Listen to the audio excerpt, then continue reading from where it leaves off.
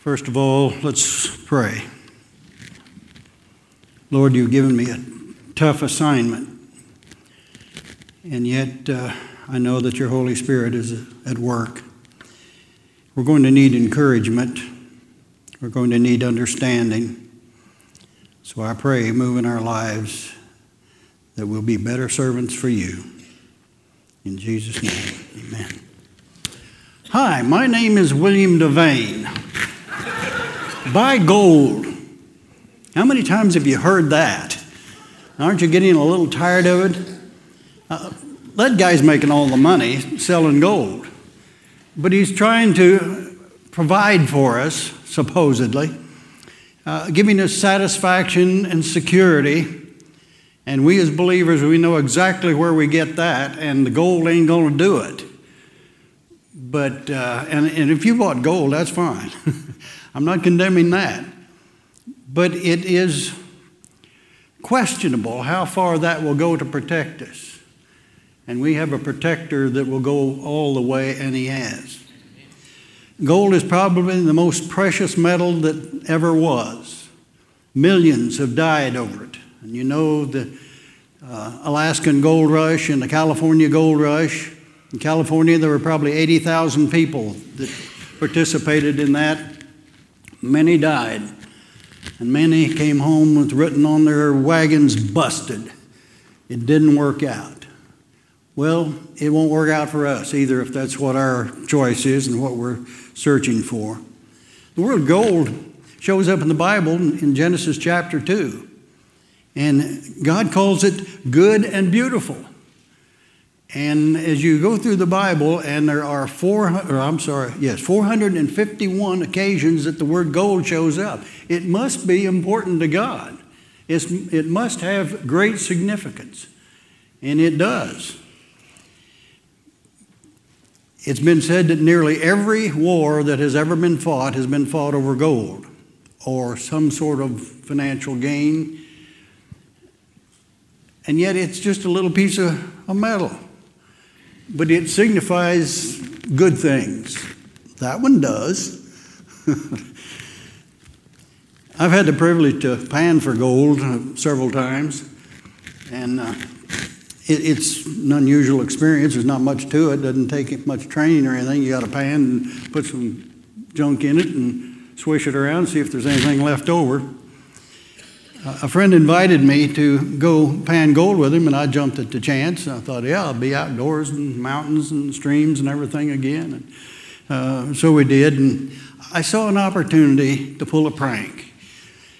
And that's not unusual for me. I probably get in a lot of trouble, but it's fun for me anyway. Yeah. But I had a piece of dental gold. It came out of somebody's mouth. And I slipped it in the pan that I was using after we had been there quite a while. And I thought, should I do this or not? Oh yeah, let's do this. And so I waited, and I said before we left, I said, would you look in my pan, see if there's anything there that's valuable? And he looked in there and he swished it around a little bit, and the gold settled to the bottom, so the dirt was being taken out of it, and his eyes got kind of big. He said, that's the biggest gold nugget I've ever seen. Where did you find it? I wasn't about to tell him. You know, over there somewhere. Well, we packed and headed home, and he was still interested, and he was thrilled to death for me that I found this big piece of, well, I should have brought it with you. It's about that big. But he asked me again, where did you get it? And I said, I bought it at a sale. He knew he was duped. I want to explain that each of us have something that is far more valuable than gold ever was or ever meant to be. It's something that can actually bring us peace. Now, is there anyone here that isn't looking for peace or wouldn't welcome it? We all want that. I wonder if we're looking in the right places. And I'll tell you, William Devane is not going to give us peace.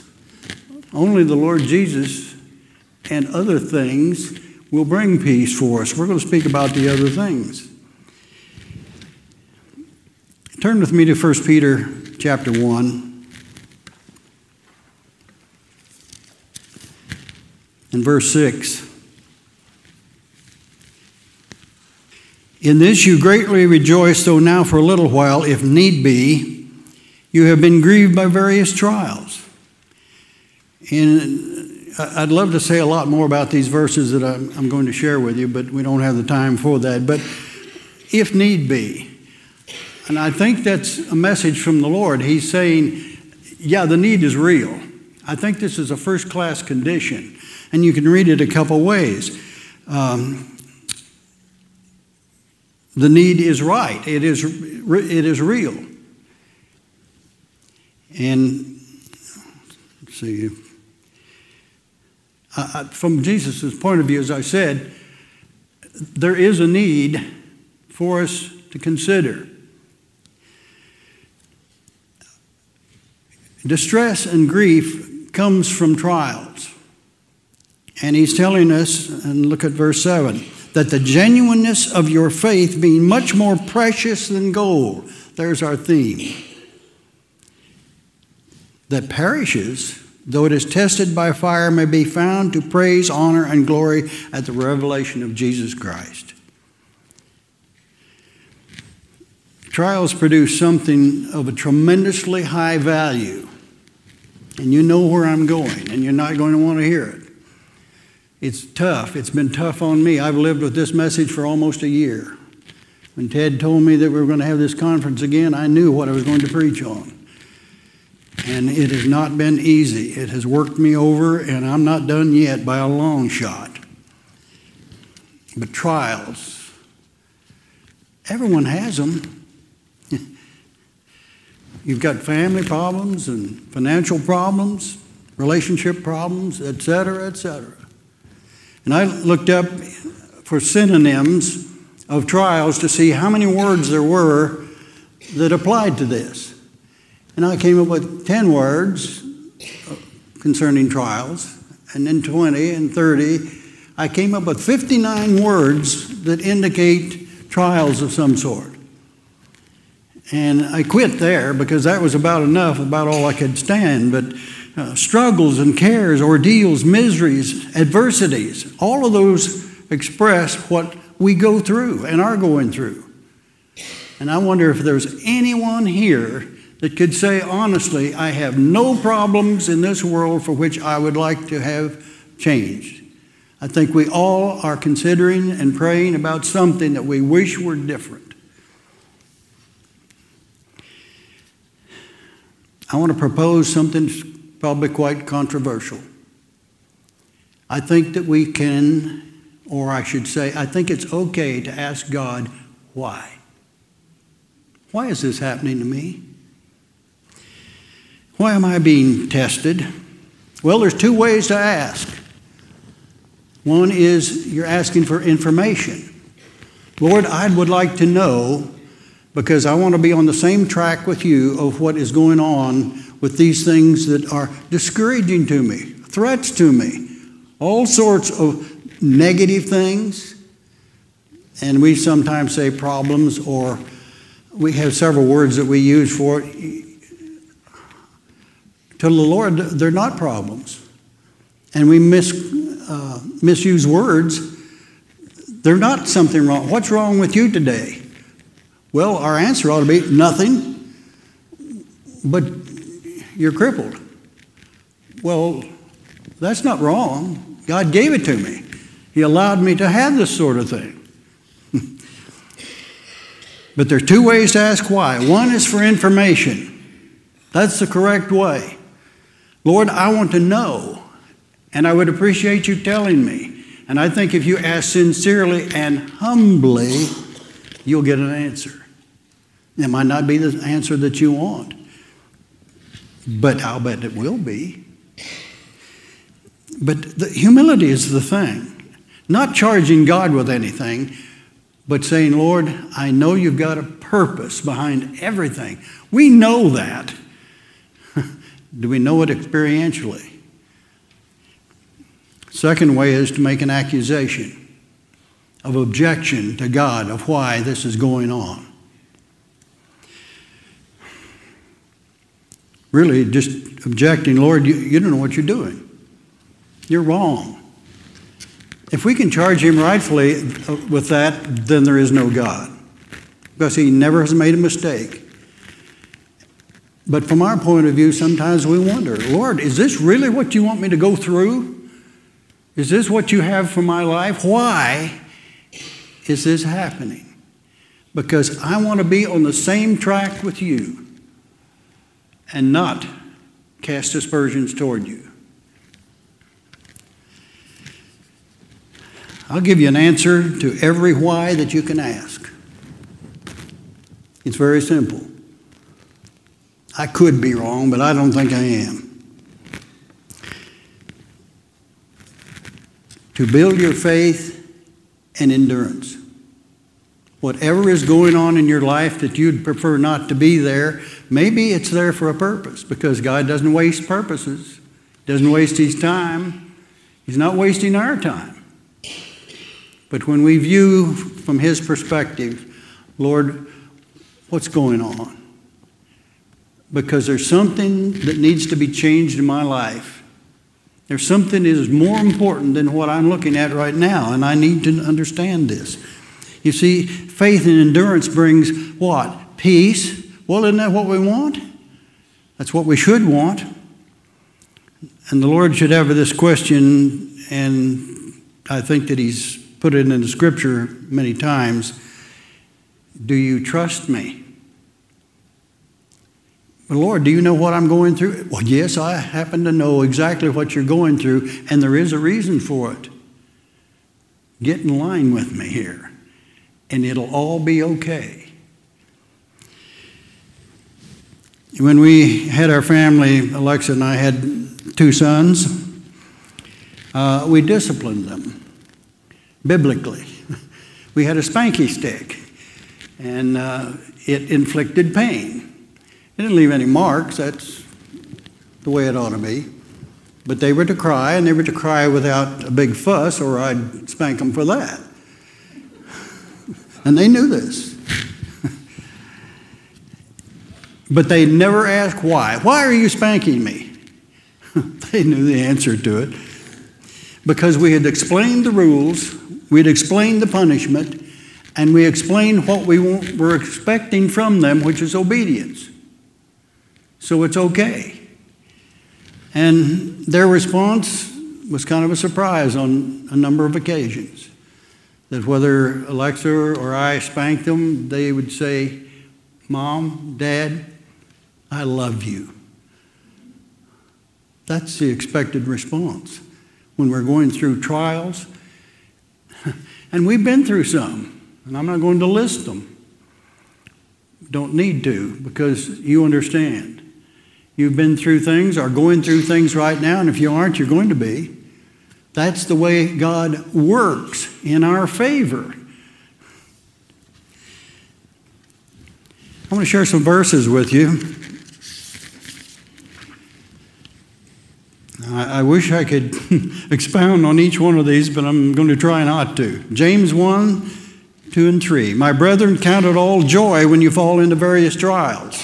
Now, you've heard these over and over, knowing that the testing of your faith produces patience.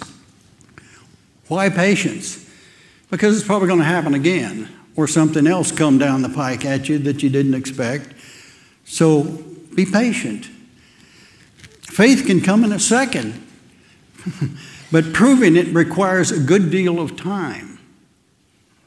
John 16:33. These things I have spoken to you, that in me you may have peace. In the world you will have tribulation, but be of good cheer. I've overcome the world. I think our response to that is sometimes a little flippant. Philippians 4, 6, and 7, and you know these verses. If there was a pair of verses I would take out of Scripture, this would be them. Be anxious for nothing, but in everything, yeah, really everything, by prayer and supplication, and here's the killer, with thanksgiving. Are you thankful for what you're approaching and into or will be into very soon? Let your request be known to God, and the peace of God which surpasses all understanding. We don't understand what He's doing, but it's unbelievable when we see what it is. Will guard your hearts and minds through Christ Jesus. And then Job 5:17, Eliphaz, one of his friends, was scolding him. And he says, be happy. He said, behold, happy is the man who God corrects, therefore do not despise the chastening of the Almighty. Do you like it when you've got a trial hanging over your shoulders? 1 Peter 4:12 and 13. Beloved, do not think it strange concerning the fiery trial, which is to try you, as though some strange thing happened to you, but rejoice to the extent that you partake of Christ's sufferings, that when His glory is revealed, you may also be glad with exceeding joy. I'm having trouble with this, I'll admit. Joyful in trials, boy, when they come up and grab you, are we really joyful? Wow, Lord, you got something else for me. Well, that's about how it ought to be, I guess. Isaiah 48:10 says, behold, I have refined you not as silver. I've tested you in the furnace of affliction. And he was speaking to all of Israel. Romans 5:3-5. And not only that, but we also glory in tribulations, knowing that the tribulation produces perseverance. And perseverance, character, and character, hope. Now, hope does not disappoint, because the love of God has been poured out in our hearts by the Holy Spirit who is given to us. 2 Corinthians 4:17, for our light affliction, and this verse really gets you, doesn't it? Which is but for a moment. And when we're hurting, we're crying our eyes out, we're bleeding, whatever it is. I don't know that we can grasp this as strongly as we should. For our light affliction is but for a moment, working for us. There it is. It's not working in opposition, it's doing things for us, for our advantage. A far more exceeding and eternal weight of glory. I don't know what this weight of glory is, but it has to do with trials and how we respond to them. And the weight of glory is so heavy, but not burdensome, that we have to have a new body to support it. That's part of what the new body is going to be. That when we stand in heaven, we're going to carry about, I guess, the crowns of reward for what we have done. That the Lord instituted and started within us, and that we were faithful to follow through with. I'll skip over Hebrews chapter 11. There's a passage there that you ought to read, verses 35-40, of all the people that have suffered greatly. And I wonder if we would suffer to that degree. And it ends really by telling us they're waiting for us because we're going to have a class reunion of persecuted saints. We're going to get together in eternity. Well, I want to be clear that discipline, trials, whatever you want to call it, we'll stick with trials, I guess, is not necessarily because you did something wrong. It maybe is to keep us from doing something that is wrong or incorrect or wouldn't be to our best use. And my wife and I have had things go wrong in our lives that directed us. There were serious things that have happened that brought us together. If it had gone the other way, who knows what. But it was things that we didn't expect, but when they happened, maybe years later, we look back and say, now we see that you were working for us through difficult times. Pray for anything you want, anything you're concerned about, it's okay, but include this understanding that the Lord has spiritual growth in mind. I mean, Jesus healed hundreds of people, and I suspect a lot of them were unbelievers. But what he has in mind for the trials is that we will come out with a different perspective, a stronger faith that will endure whatever comes in the future. Well, let's look at how not to ask why. Job asked the Lord why with the attitude of accusing him. And as I've reread the book of Job, I'm amazed at how critical he was of God. It was the attitude of basically, God, you're wrong. You're not treating me the way you should.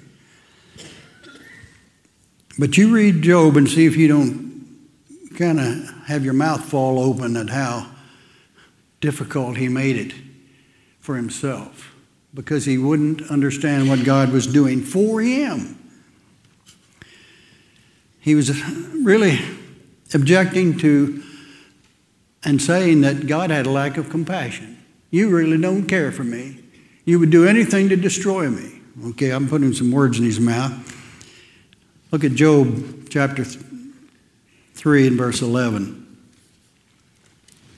Why did I not die at birth? Why did I not perish when I came from the womb? Why did the knees receive me, or why the breasts that I should nurse? In other words, why didn't I starve to death? It would have been better off for me than to endure all of this that you're putting on me. It's just unfair. 7 times in chapter 3, you see that Job has said, why this and why that, in an accusing attitude. And 20 times, at least 20 times in the whole book, he says why. And you kind of know the story, I think, that God says, I've got some questions for you. See, trials build spiritual health. Job had lost his health and everything else except his life, and he was wondering why that the Lord didn't take that. Even in chapter 30, in verse 11, he says, because he has loosed my bowstring and afflicted me, they have cast off restraint before me.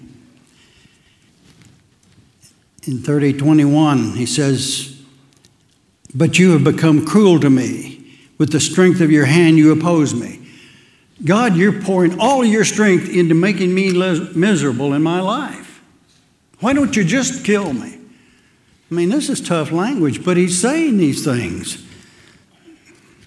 And then a wise young man steps up, Elihu, and he quotes Job in 34, verses 5 and 6, and says, where Job says, I am righteous and sinless. Really, Job? Now, we've always heard that he was a righteous man. Oh, he did right, but we've got a problem. And let's go to the heart of the matter. Job 32:1. So these men ceased answering Job because he was righteous in his own eyes. There it is. And he was accusing God.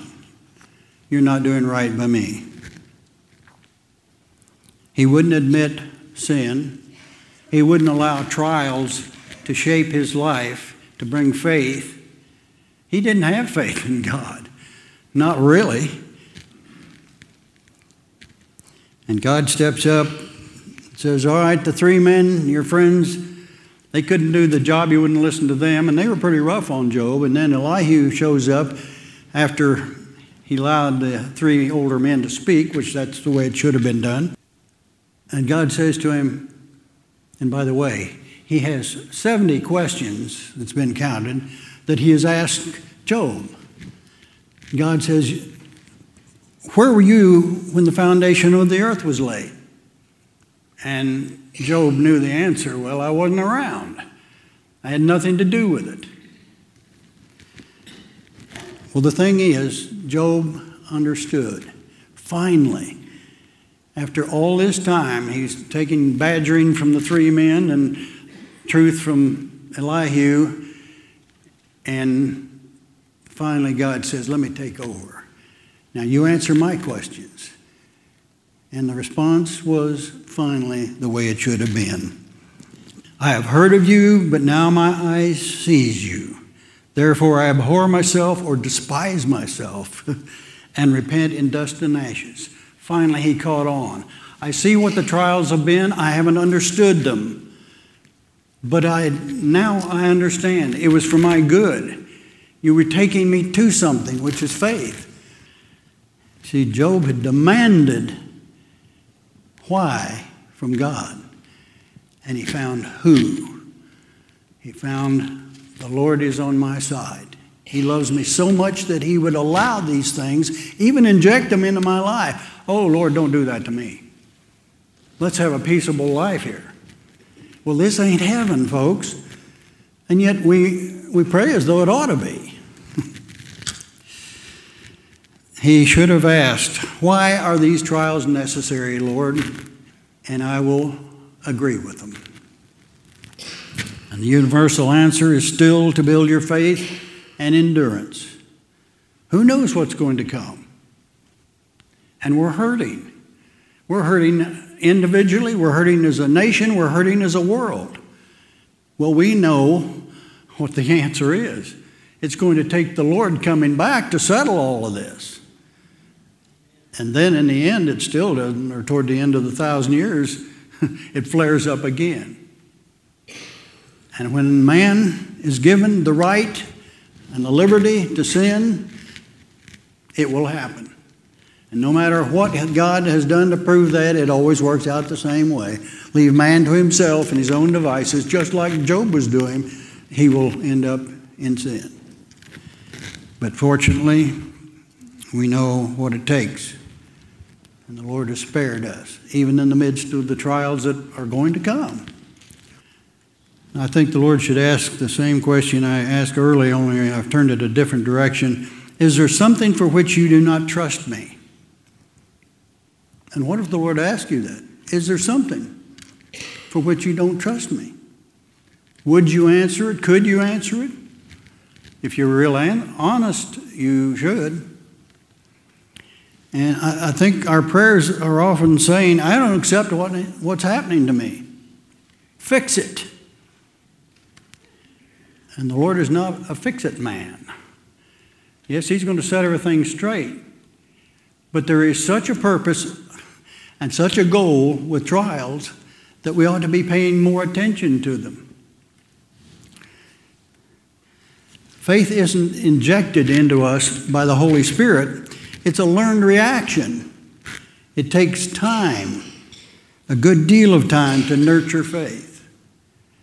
Because if we just have it for the moment, and we do sometimes when everything's going fine, I have a lot of faith, until something comes along that bites us on the leg.